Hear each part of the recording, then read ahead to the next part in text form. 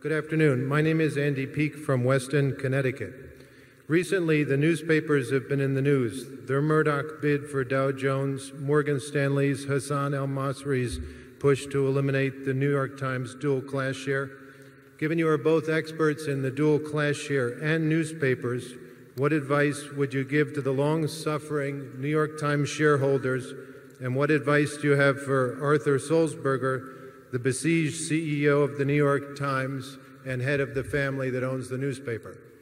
Yeah, well, I think the long-suffering, as you put it, shareholder of the New York Times has probably made a mistake.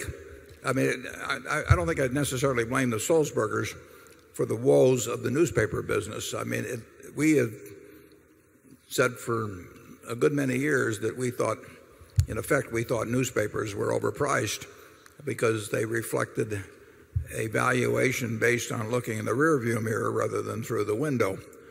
And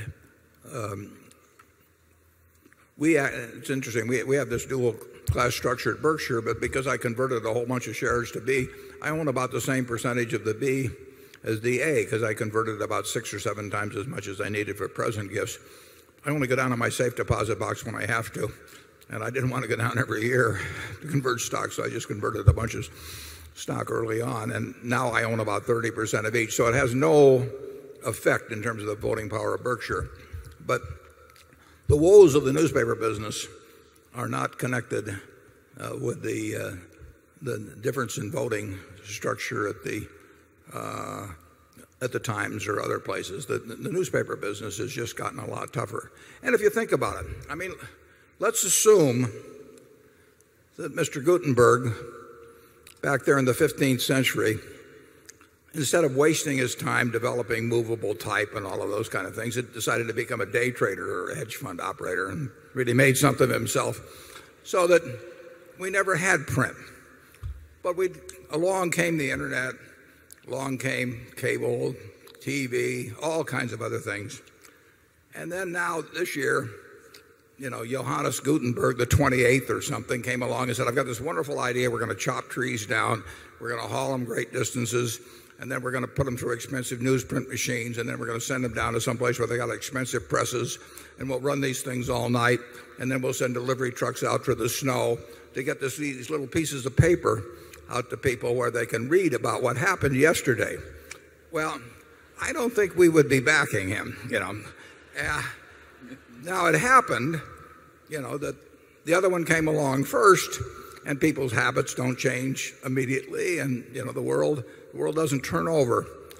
But in effect, the position of newspapers today still reflects the fact that they have inertia and momentum on their side from the past. And I don't care how smart you are. There was a fellow that came into the LA Times a few years back. He was going to take the circulation up to 1.5 million, as I remember, Charlie. And the circulation is now 800 and some thousand of the LA Times, and it's going to go down. It's going down every week. And I don't know that,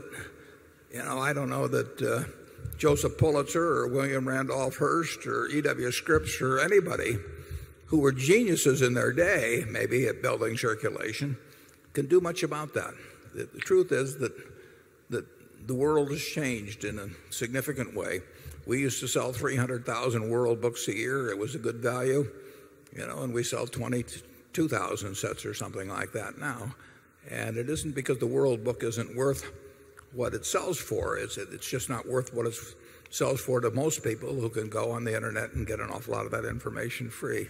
So I don't think I would blame the dual class structure on anybody's investment losses in the New York Times. The companies that have not had dual class structures, we own the Buffalo News, and the Buffalo News earnings have been, they're certainly down over 40% from the peak. We have terrific management. We've got a paper that has among the highest penetration in circulation of any large metropolitan paper in the country, but our earnings are going down. And it's a fact of life. Charlie? Yeah, but he was talking about that dual class structure as being intrinsically wrong. But I would argue that the Sulzbergers set it up that way when they went public. And so that was in the basic contract.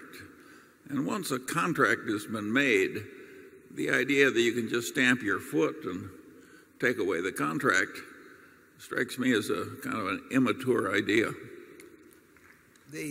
I would add, too, that the Sulzbergers from the start, anybody that bought in the New York Times knew that they would not try to maximize earnings in a given quarter or try to minimize the downturn by slashing costs or something of the sort. They didn't build the New York Times by doing that. It did not have a reputation which allows it perhaps to have a decent future on the internet.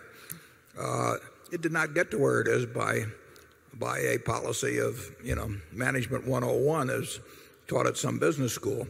And yet, following that differing course, I don't know how many papers in New York disappeared, but whether it's the Herald Tribune or the Sun or the World Telegram or you name it, the World, they had a different management approach, and they all fell by the wayside, and the Times is still around. So I'm not sure 10 years from now or 15 years from now that people will regard the Times as playing of their hand as being necessarily an inferior one. They may have a better position going into the internet than, well, almost any newspaper around. Certainly a lot better than, the Philadelphia Inquirer or the LA Times has. The LA Times will have more trouble monetizing their reputation on the internet than a New York Times will, if there's a national game to be played in that. So we'll see how it plays out.